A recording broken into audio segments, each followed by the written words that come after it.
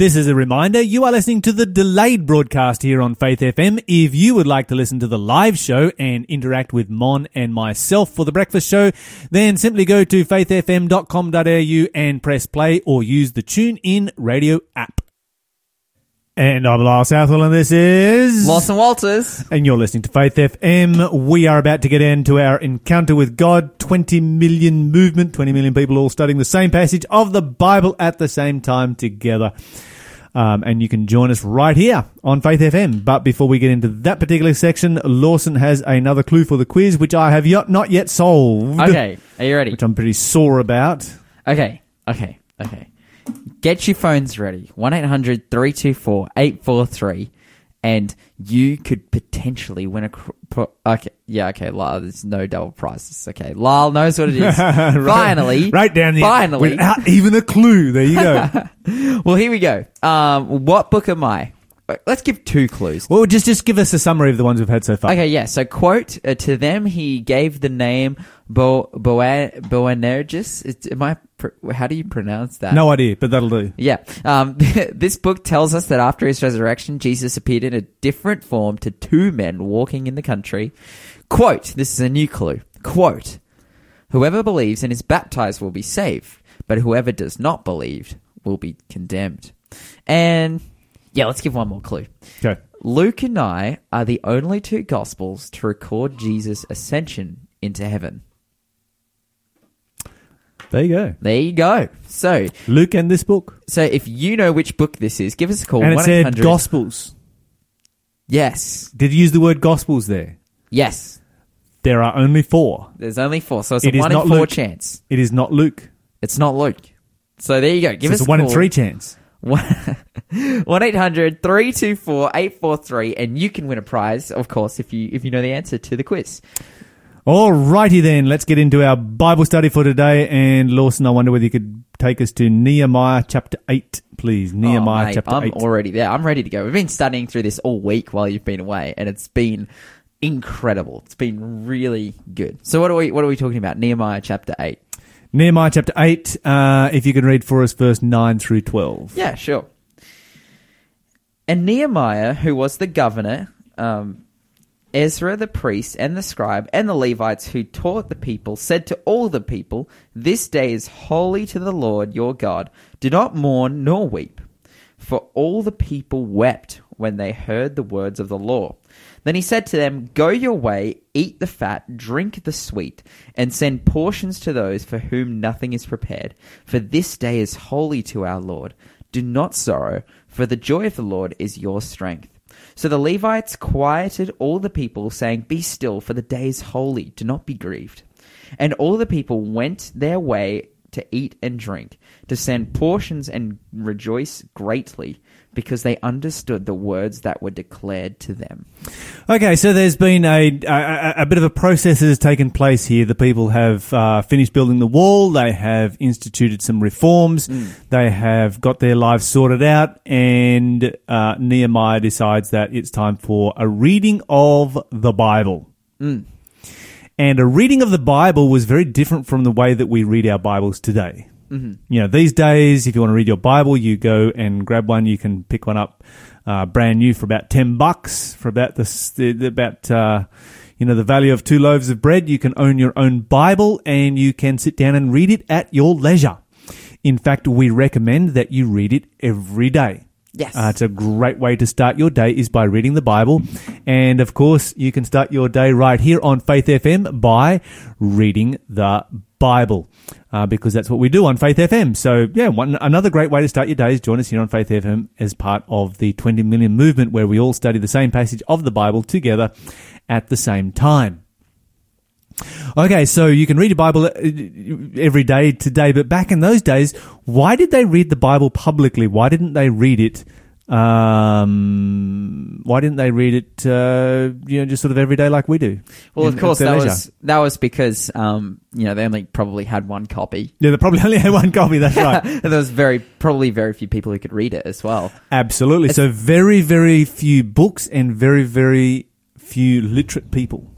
Especially, I think at this time, something we talked a little bit about yesterday, you know, as this reading of the Bible's happening, and they've got people in the crowd helping them to understand what we call, you know, the first kind of Sabbath school leaders. For a long time, you know, in Persian captivity, they wouldn't have been speaking Hebrew.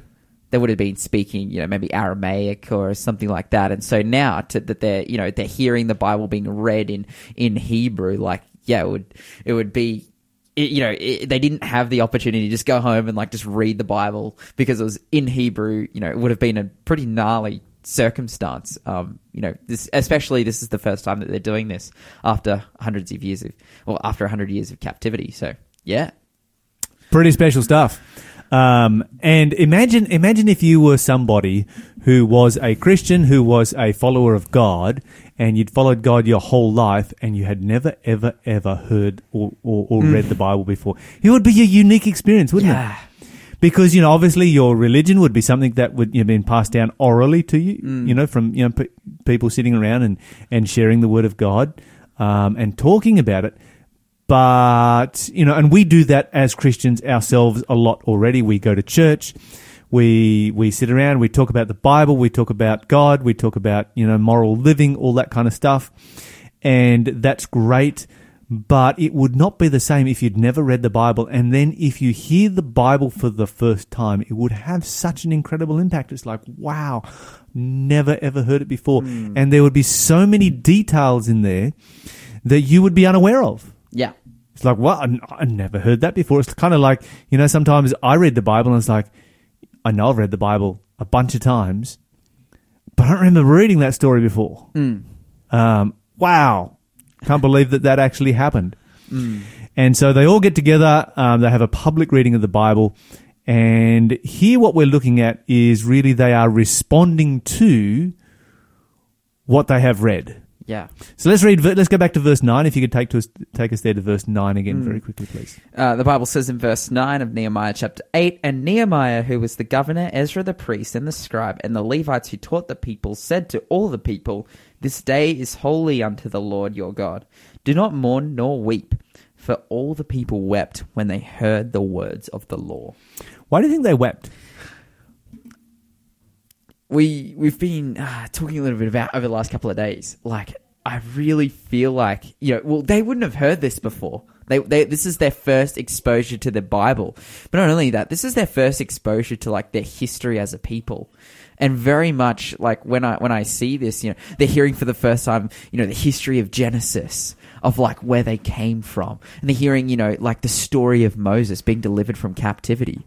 And these people are very much in a similar circumstance. You know, they've been delivered from captivity. They're learning their identity. And I think one of the big things here is it says when they heard the words of the law, they specifically mourned. You know, they would have been living in captivity in a foreign land, very much not upholding the practices that God has given them to live a better life. And they're like, whoa, like, you know, where, you know, I think it would have just been like, it would be mind-boggling. Yeah, that's right. Well, let me ask you this question. You're more of I tend to be a less emotional person. You're more emotional than me. Yeah, fully. Has reading, have you ever been brought to tears by reading or hearing the Bible?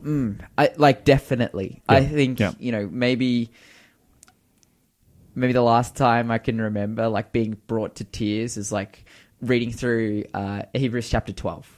And it's talking about, you know, for you know, chastening is good. No one finds chastening good in the moment. You know, God calls those who are chastened sons, and unless you're chastened, you know, you're illegitimate and not sons. And at the time, you know, I was going through some hard stuff.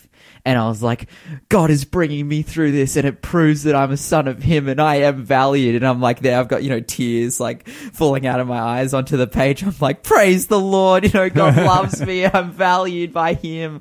Like, yeah, you know, it's an interesting experience. That's right. And so the Bible alone has the power to do that. When I think, you know, when we are struck by our own sinfulness, in contrast to God's goodness and the grace that He offers to us. Yeah.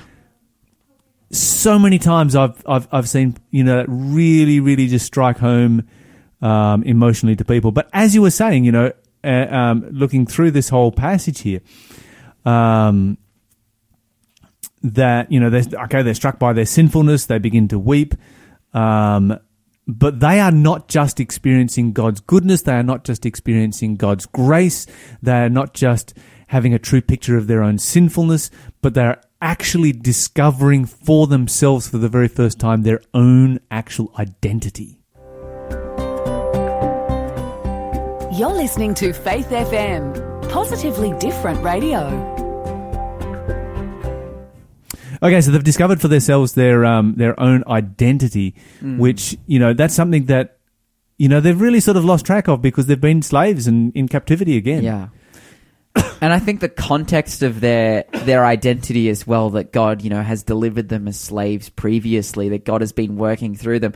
They would have been, you know, and reading through them the stories of Israel's faithlessness and Moses leading the people, like they would just be reflecting that onto themselves and who they are and what they've come from. And, you know, yeah, it's just breaking them down because they can see. So I think they can see so clearly here that, wow, like we are God's people because like this is just us. They relate so much, you know, to what's been going on here. They're like, they understand. Yeah, absolutely. It would be just incredible. All right. And, you know, I think that, you know, when you're slaves and when you're in captivity, you really do lose a lot of your national identity. They're establishing, you know, their identity as a people, as a nation, as, you know, so much that's just being restored here. And so you can really understand why they weep. And the other thing that I find too is that when somebody around me becomes emotional, it's very easy to become emotional as well. And it's a bit of a chain reaction happening here. Yeah, and have you ever been in a meeting where, you know, emotions have really run high and lots of people have been, you know, making confession of sin, giving their lives to God, and, you know, testifying of God's goodness. I've been in meetings like that and it's been just incredibly powerful to see the way that God works in those kinds of circumstances. I remember as a young person in college one year, you know, we started off at the beginning of the year and it was a bit of a rough start to the year. We had, you know, had a bunch of young kids there that had basically been sent there by their parents because their parents had failed in, you know, bringing them to God, essentially. Yeah. So these were people we had, you know, we had a bunch of guys in the class that were just not interested. Not interested in God, not interested in spirituality, not interested in being at a Bible college, you know, just completely not interested.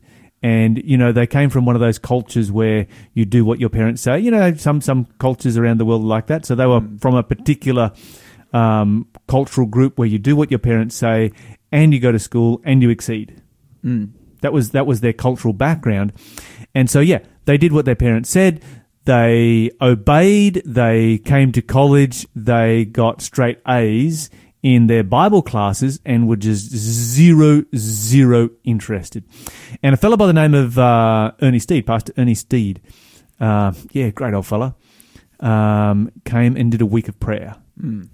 And for me, you know what? It wasn't. I was there because, you know, I'd sacrificed and I'd travelled halfway around the world to be there, and so I was dead keen about, you know, I was sort of on the opposite side of the spectrum. I wasn't sort of quietly rebelling in the background wherever and whenever I could. I was like, yeah, full blast into it, and you know, Ernie Steed comes and does a week of prayer, and for me, it wasn't the greatest week of prayer that we ever had, but the Holy Spirit moved. And at the end of that week of prayer, you know, one of these guys stood up and gave a testimony of how his life had been changed. And then, you know, just it moved around the room and one after another, you know, and stood up and they've given their testimony. And these were young guys that had beforehand have just told me straight out, look, I'm not interested in being here. The only reason I'm here is because my parents sent me. Yeah, and now their lives have been completely changed. And, you know, 27 years later, they've got a lifetime of ministry behind them. They've led hundreds, if not thousands, of people to God. They're on fire for God. They're doing great things for God. Some of the greatest preachers in the world, came out of those classes and have had an incredible impact on our world. And it's just it truly has, it truly was amazing to see the way that God worked in that environment. But there were a lot of tears. And what that resulted, when that particular group gave their lives to God, then of course that resulted in a bunch of other students that were just kind of, hangers-oners kind of thing, not really super sincere about it being there, that they ended up, there was tears, there was confession of sin, there was repentance, there was, people making rights wrong. It was a incredibly powerful revival, and in my mind I see a whole nation doing that right here. Because when you see the power of God's grace rest upon somebody else, wow, it's pretty convincing. Yeah, and then it creates that chain effect where it moves from one person to the next where each one of these people makes confession, makes their lives right with God, and then somebody else is like, you know what, I want to have that experience too, and so they do, and then somebody else, and it works like it's just people make decisions when other people are making decisions. When they see a positive result from somebody else's decision, they make that same decision, and that's what you're seeing happening here. I think really the power of that, of course, coming from the Holy Spirit, but I think it's that logical step that you take. I know for myself, as being someone who wasn't a Christian, now is a Christian, that big logical step of like, you live in a world, and if you take your view of the world to its logical conclusion, it's like, oh, well, I'm here to just do whatever I want to do and be whoever I want to be, and if, my identity is very subjective, but then all of a sudden you realize that you're objectively valued and loved, and there's a God who's given everything for you. And these guys here, they've seen that through their history. They've seen that through, the book of the law, through the first 5 books of the Bible. And it's just, it's just smashed them of like, wow, I'm something to the greatest being in the universe. And it's just hit them hard. And they're like, wow, I mean something. I'm not just a slave. I'm not just, an underprivileged second-rate citizen to, a great empire that's out yonder. Like I'm valuable to the God of the universe, and it's just, smash them. It's awesome. It is truly amazing and a huge blessing. All right, so let's. Oh, by the way, we have a winner for the quiz. Oh, nice. Cranty from Sale. Congratulations. Winner of the quiz right there. And the correct answer was Mark. So in the next section, we're going to give another clue. You'll have a chance to win a second prize today. Nice. Very good. Okay, let's go on. Let's move on in our passage here, and let's talk about verse 10. What's verse 10 all about? Then he said to them, "Go your way, eat the fat, drink the sweet, and send portions to those for whom nothing is prepared. For this day is holy to our Lord. Do not sorrow, for the joy of the Lord is in your strength." Okay, so they have this revival. They are truly repentant and sorry for their sins. They have this powerful experience and national, corporate revival. This is not something you see take place often. There is a time of mourning and weeping, but then what is the message that God sends them? Cheer up. Cheer up. God is good. Enjoy the grace of God, and because you are enjoying the grace of God, then you are in a position where you can provide for others. And he says, go out and provide for those that are not prepared. This is actually taking place on the day of the Feast of Trumpets. And so we need to talk a little bit about that. So this was a national day of celebration already, when they were to get together for this particular feast. And so some people are going to be prepared for the feast and some people are not prepared. And they're like, look, if you're prepared for the feast, then share it with everybody else. Let's just make this a blessing right across the board. But we've had our time of weeping. That's good. Now let's rejoice in the grace of God. And I think these are the two things that really need to go hand in hand. You begin with a time of sorrow. You begin with a time of weeping, but it should not stop there. A time of sorrow and weeping should be something that grows and becomes a time of rejoicing and blessing. And so once you've had your time of weeping and confession, then move on to a time of rejoicing and celebration, and really just enjoying the power of God's grace in your life and in the lives of the people around you. And this is the instruction that they are given. So go your way, eat the fat and drink the sweet, and send portions to those for whom nothing is prepared. For this day is holy unto the Lord. Okay, what's our next verse? We got time for another verse? Not quite. Well, we have time. Nah, we're going to come back and we're going to talk about the next verse in just a moment. But right now, instead of that, we're going to have Keith and Kristen Getty. My worth is not in what I own. You're listening to Faith FM. And for some reason, we have no sound. Encounter with God is just continuing on. What happened there? I think Shell accidentally pressed the button twice. Oh, okay. Yep. We'll blame the producer. This sounded like it was a really good song, Yishi. I was really looking forward to that song. Can we have that song back? Come on, guys. We need to have a song break. Anyway, let's see what's happening. It's on its way. Here we go. It's going to happen, is it? All right. Here it is. Keith and Kristen Getty. My worth is not in what I own.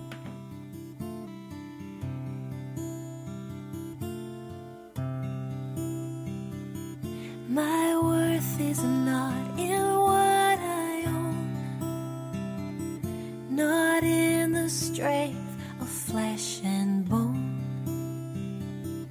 but in the costly wounds of love at the cross.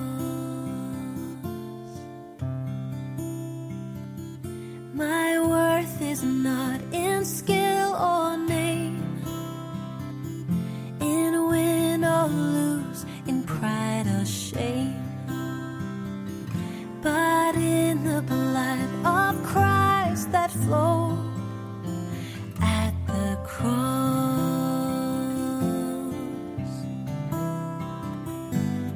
I rejoice in my Redeemer, greatest treasure, wellspring of my soul.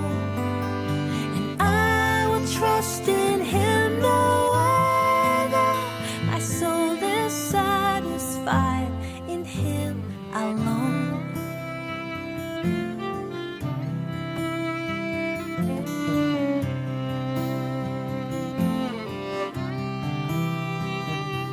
As summer flowers we fade and die, fame, youth, and beauty hurry by. But life eternal calls to us at the cross. I will not boast in wealth or might or human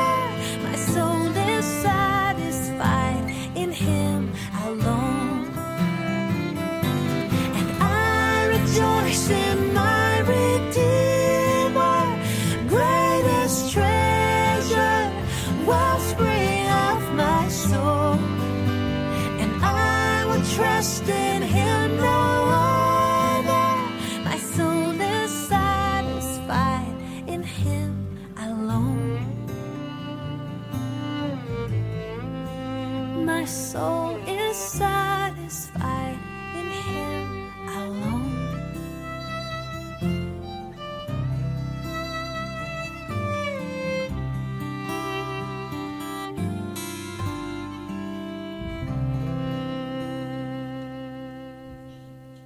Welcome back, everybody. That was Keith and Kristen Getty with My Worth Is Not What I Own here on Faith FM. We got there eventually. Lawson, give us another clue for a second quiz of the day. Let's see if we can Let's see how we go. smash another one out. All right. Who am I? I was told not to let Joab's grey head go down to the ground in peace. All right, that would be this person. And Lyle is correct. So, Yes. therefore, no double prizes up for grabs. For But our there's a next single quiz. prize. But There's a single prize. There is a single prize, which you really want, because it's going to be really, really great. So you should give us a call, 1-800-324-843, and you'll win a prize completely for free. And of course, well, not of course, but a listener has messaged us suggesting that we could have a church service like the one that they had on this particular occasion. I know, that's what Get we were talking together about yesterday. at the break of day, you know, because they start in the morning, they go till midday, and have a reading of the Bible. See if you can get through the first 5 books of the Bible before lunchtime. I think that would be possible. And because Just read it, absorb it. it's so interesting too. Like, it's an amazing read. Like, to read through the book of Genesis and Exodus, like, that would be awesome. It would be an amazing experience just to get the Torah, the first 5 books, and just read them as a church corporately together. Just take turns, you know, read for 15 minutes or so each. Just one person stands up the front and reads. Of course, back in the day, you know, Ezra probably read the whole thing. His voice was no, they untied. had 13 different people. Oh, that's who right. read. Yeah, they did. They had 13. Yeah, and they share it amongst, say, 13 different people, and just read it clearly, distinctly, in a way that everybody can understand. Give explanations where necessary, but you know, obviously you can't preach a sermon on each verse, else you'd be there for the next million years. But I think it's a great idea. I think we should do it sometime. I think we should have a Nehemiah Sabbath day. Or if you're in a Sunday church on the Sunday, whatever. That would be Or if you go to church on Wednesday, do it on Wednesday. You know, whatever it is. But yeah, have a Nehemiah worship service, and maybe do it on the day of the Feast of Trumpets. Yeah, well, maybe not. We're not into feast day keeping, but you know, just for fun. We actually had an idea. had your son Harley on here, and we asked him the question of the day. It was, you know, do you need to keep the Feast of Trumpets and the Feast of Tabernacles? It was specifically talking about the Feast of Tabernacles, and he was like, "Look, there's nothing wrong with going out camping. You know, we don't need to, but there's nothing wrong with going into nature, going camping and reading the Bible and reflecting on." Don't you love good God how is. when God set up the feast day system, that one of them was a camping trip? Yeah. It's just the best, isn't it? It is. It's just absolutely the best. It's like, yeah, you know, you need to have community, you need to have family time, you need to go camping. And this is one of the amazing things about the Bible is that camping, which, you know, it's like most people I know love camping. Mm-hmm. When you think about that, it's like camping is living in very temporary circumstances, sleeping in sketchy accommodation, eating primitive food, you know, all this kind of stuff. You still start to list it all off, and camping is kind of like self-imposed hardship. But it's the best. It's awesome. I mean, who doesn't love camping? I know I've met some people that don't love camping. And some people, yeah, I understand that maybe they get a bit old for it or whatever. But 90% of the people I know just love camping. And God's like, yeah, I'm going to invent camping. And so he invented the Feast of Tabernacles, and everybody just go camping. It was great. That's awesome. And this one, of course, is the Feast of Trumpets. Who doesn't like blasting away on a trumpet, making lots of noise on occasion? Oh, yes. Blasting away on trumpets, making lots of noise. The thing is with the Feast of Trumpets, and this is important, is that it was a trumpet. Trumpets, you know, typically were not just used for music; they were also used as a instrument of warning. And so, you know, a blast on the trumpet could be used to signal, for instance, the approach of enemies, those kinds of things. And the Feast of Trumpets was a warning. It was a warning to the people that the Day of Atonement was approaching. And this is interesting because The Day of Atonement was probably, along with the Passover, would have been, the two most important feasts of the entire calendar. You had 7 of these that were spread throughout the calendar. But the Day of Atonement was so important and so holy that they actually had a feast day to warn you it was coming. And so we probably should talk a little bit about the Day of Atonement, because the Day of Atonement is also called Yom Kippur or the Day of Judgment. And when you put it in the context of the Day of Judgment, suddenly it's like, yeah, you know what? If that's Day of Judgment, then maybe this is why they were having a warning for this particular feast day. And so on the Day of Atonement, and let's just maybe share a little bit of what happens on this particular day. This was the day that the high priest would go into the most holy place of the temple. This was the only day of the year that he could go in there. If he went in there any other day of the year, he would be struck dead. Yeah. Not only was it the only day of the year he could go in, he was the only person who could go in there. If anyone else went in there, they would be struck dead. When he went in there, they tied he had a row of bells and pomegranates that were on the hem of his robe. The reason being, the other priests who were in the holy place could listen, and so that they could still hear him moving. Because if he died while he was in there, if you went in there with unconfessed sin, you would be struck dead. And so the other priests would wait outside and they would listen while he was in there to make sure he was still alive. And according to Jewish tradition, he would have a leg rope on so that if he died, they had a way of extracting the body. Because they could not go in there. They could not look at the Ark of the Covenant. They could not look at, the Shekinah the Shekinah glory, the mercy seat, and all of these kind of things that were there. They couldn't do any of that. So this was an incredibly holy day. And the main part of what happened on this day was the sacrifice of a goat and the release of another goat. 2 goats were involved. One of these goats was a symbol of God and one a symbol of Satan. Which one do you think died? The symbol of God. Absolutely. And often when I ask that question, they're like, oh, Satan's one. Satan. Kill Satan's goat. No. It was Jesus who gave his life for our sins. And really this is a day that points to the fact that Jesus gave his life for our sins, because it was Jesus' goat that actually died. Satan's goat gets punished, but Jesus' goat dies. And on this day, atonement was made not just for an individual, but for the all of the sins that had been confessed. And so just to sort of, I guess, cut a long story short, when a person confessed their sin, they bring a lamb, they confess their sin over the head of the lamb. They would take the lamb's life and take the blood into the holy place and sprinkle that blood in the holy place. And the sin was being transferred from the sinner to the lamb, to the blood, to the holy place. And the holy place was the record of sin. And on the Day of Atonement, the record of sin was cleansed. So that when you look at it in the antitype, when we get to heaven, there will be no record that we have ever done anything wrong. Day of Judgment is all about cleansing from sin. This is Keith Green with There Is a Redeemer. This is actually a special request from one of our listeners, Matt, so you are welcome.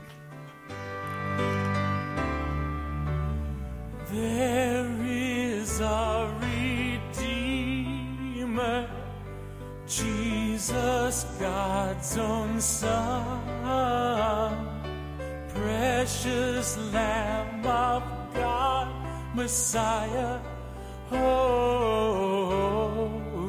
One. Jesus, my Redeemer, name above all names, precious Lamb of God, Messiah, for sinners slain. Thank you,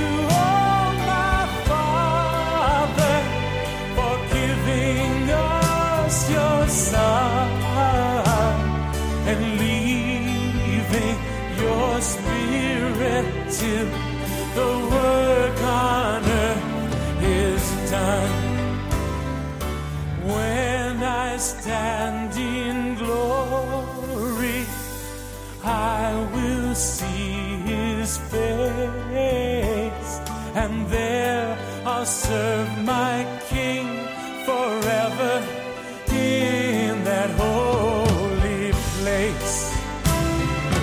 Thank you, oh my Father, for giving us your Son and leaving your Spirit till the work on earth is done. There is a Redeemer, Jesus, God's own Son, precious Lamb of God, Messiah, Holy One. Thank you, oh my Father, for giving us your Son and leaving your Spirit till the work on earth is done, and leaving your Spirit till the work on earth is done.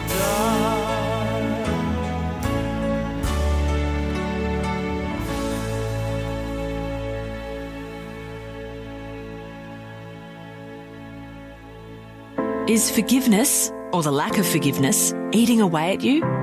A relationship breakdown maybe, long-term hurt, unresolved conflict. You know, it can be dealt with. If you want to break the cycle and start living a more forgiving life, Forgive to Live is a program designed to help us all improve our lives and be more forgiving. Don't let it eat away at you anymore. If you're keen to discover the power of forgiveness, why don't you take that first step and head to forgivetolive.org.au.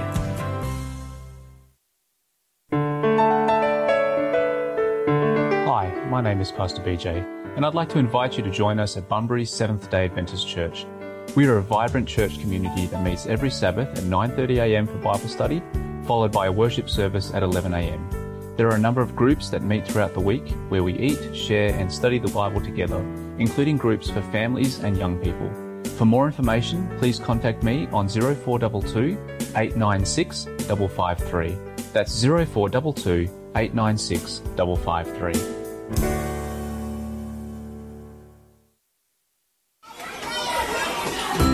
Happy Hearts is a free community craft program for kids aged 1 to 5, designed to encourage growth and creativity through Bible stories. Join us each Tuesday during the school term from 9:30 till 11 a.m. at the Senior Citizens Hall, 401 Warburton Highway, Wandon North. For more information or to register, go to happyhandsart.com.au/happyhearts or contact Patricia on 0425 854 516. That's 0425 854 516. Happy Hearts. Free fun for kids, and the mess stays with us.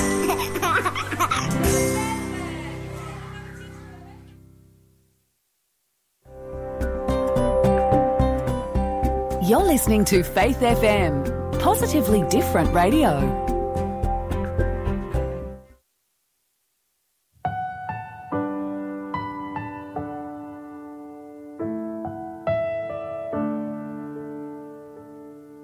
The sun comes up, it's a new day dawning. It's time to sing your song again. Whatever may pass and whatever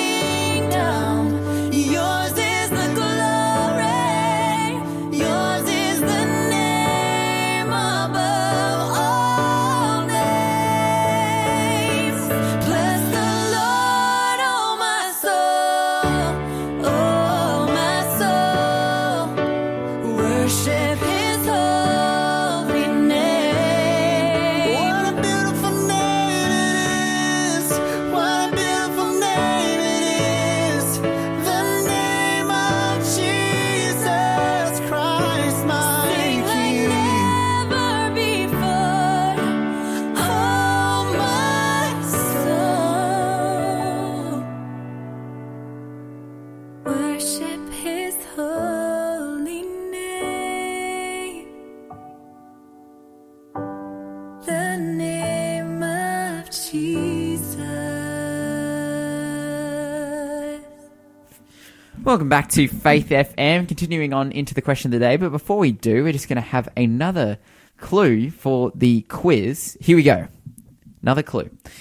I am also known as Jedediah. And also, I'll give you another clue as well. I married the Pharaoh's daughter.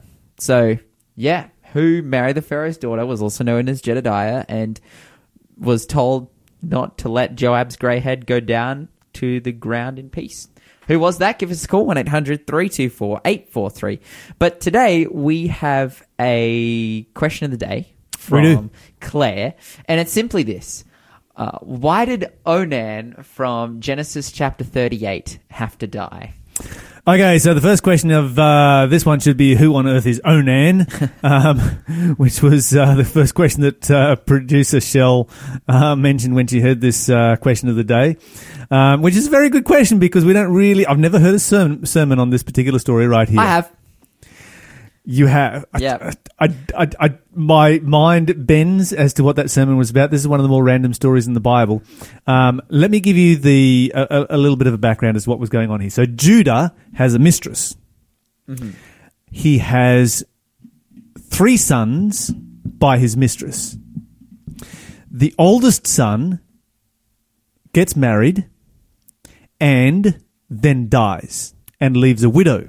Mm-hmm. The culture of the time was widows were incredibly vulnerable part of the population because they had no security, they had no old age care or anything like that. They would typically end up in poverty as beggars and live short and miserable lives. And so the only security that a woman could ever really gain was by having children. And so then it was the responsibility of the children to look after their parents in their old age and to provide for them, etc. That was how it worked. And so if you had a situation like this, it was the responsibility of the family to ensure that she had children, and that responsibility would fall to the next brother. And so it falls to the next brother, whose name was Onan. And Onan now has, he needs to raise up children by his dead brother's wife, a child, so that she can have someone to provide for her.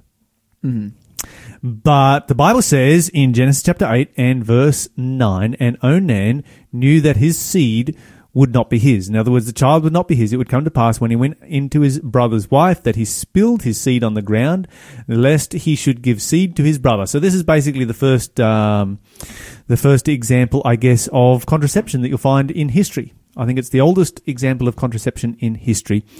And so he was just basically using the withdrawal method, and he's like, no, I'm not going to give this woman a child. Now, there's a number of really, really terrible things happening right here. Because the question is, why was this worthy of death? And we don't know all of the circumstances. But let's put it together like this. He has access to go and sleep with this woman as often as he wants, so that she can fall pregnant and have a child. The moment that she falls pregnant, he doesn't get that anymore. So there's really, really easy way of making sure that he gets to sleep with her as often and as much as he wants. Make sure she doesn't fall pregnant. Okay, so this is a really scummy thing from a whole bunch of different perspectives. He is absolutely abusing this woman. Because number one, he is abusing her by using her for free sex. And number two, he is abusing her by condemning her to a life of poverty and shame and distress and starvation and becoming a beggar and all that kind of stuff, because that was how, society and the culture was at that particular time. Now, you've got to be a pretty low person to do that to somebody else. Yeah. And there's nothing that she can do. What's she going to do about it? All she can do is hope that, at some particular point he loses control and she falls pregnant, because without that pregnancy, without that child, she's done. We don't understand that in today's culture. Yeah. And so the big lesson here is that Onan is struck dead by God because he is sexually abusing a woman. Not just sexually abuse. There's a whole bunch of different levels of abuse here. Sexual abuse is one of them. But there are a whole bunch of different levels of abuse here that I don't even really know where you start in giving them a name. You know, what kind of abuse is it when you cut off somebody's livelihood, when you cut off their security, when you cut off their old age care, when you cut off all their means of support, and you cut it off by basically raping them. Mm. And so, yeah, it's pretty harsh right here, and we are not God. We cannot judge. We should never place ourselves in a position where we are going to be judging. But this is what God chooses to do, and I would say this is a heinous crime. The lesson is that sexual abuse and other forms of abuse are something that God takes incredibly seriously, and right from the beginning of the Bible, you find that he looks out for women. This is Sanctus Real with Lead Me.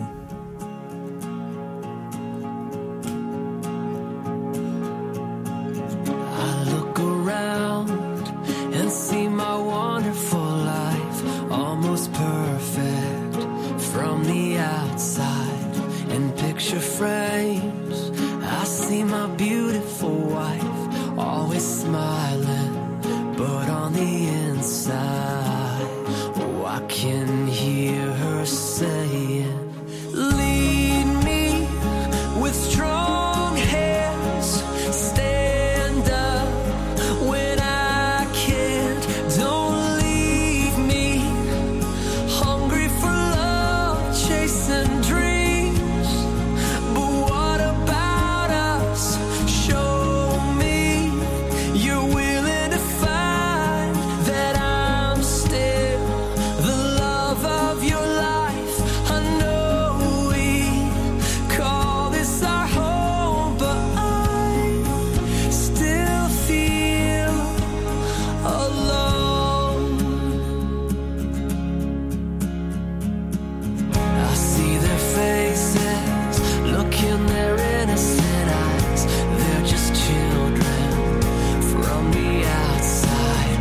I'm working hard, I tell myself they'll be fine. They're independent, but on the inside, oh, I can hear them saying, lead me with strong hands, stand up when I can't, don't leave me, hungry for love, chasing dreams, but what about us, show me you're willing to fight, that I'm still the love of your life. I know we call this our home, but I still feel alone. So Father, give me the strength to be everything I'm called to be. Oh Father, show me the way to lead them. Won't you lead me to lead them with strong hands, to stand up when they can't, don't wanna leave them, hungry for love, chasing things that I could give up. I'll show them I'm willing to fight and give them the best of my life, so we can call this our home. Lead me, 'cause I can't do this alone. Father, lead me, 'cause I can't do this alone.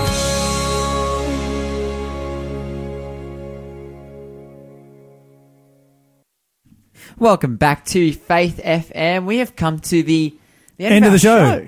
It's over. It's done. It's finished. for today. It's gone. It is, which means that is the best part of the show because we give something away and it is more blessed to give than receive. So we are about to give ourselves a huge blessing by giving you something. So I'm giving away a book, which is a huge blessing. We only do this so that we can get blessed. Yeah, that's exactly, we're using God. It's an amazing book. It's called Christ's Object Lessons. This is a book that is really incredible. It's a super in-depth commentary on the different parables and the different lessons that Jesus taught and the things that he talked about. So yeah, if you want awesome, deep insight into some of the amazing parables of Christ, please give us a call, 1-800-324-843, and you'll get this book completely for free. You don't even have to answer a quiz. There you go, Christ Object Lessons, which is... if you want Bible studies, if you want small group material, if you want sermon material, if you want any of that kind of material, this is one of the best books that was ever written on the parables of Jesus. Put a whole series together on the parables of Jesus, and or just read it for your devotions. It's just an amazing devotional book. One of the greatest books, I believe, ever written by Ellen White, who was one of the greatest authors of the 1800s. Religious authors who even lived right here in the local Lake Macquarie area for quite a number of years. She was an American, but she did live in this local area, and as a woman, wow, what she accomplished. Brought industry, brought education, brought healthcare to the area, etc. Anyway, we need to finish the show. We're going to head off in just a moment. We just want to say how much we enjoy our time with you here each morning and look forward to you joining us again tomorrow.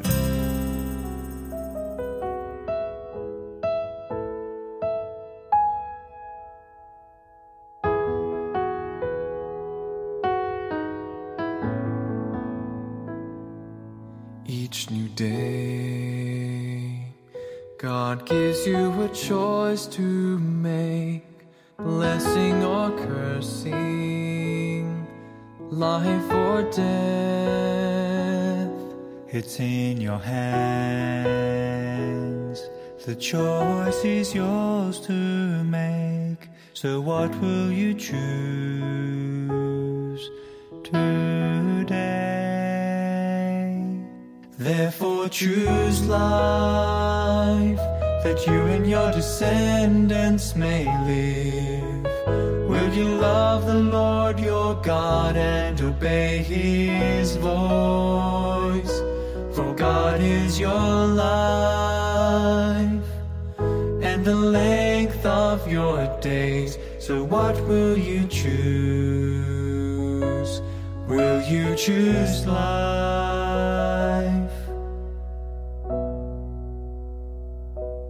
Life or death, blessing or cursing, the choice is in your hands. How will you choose to live?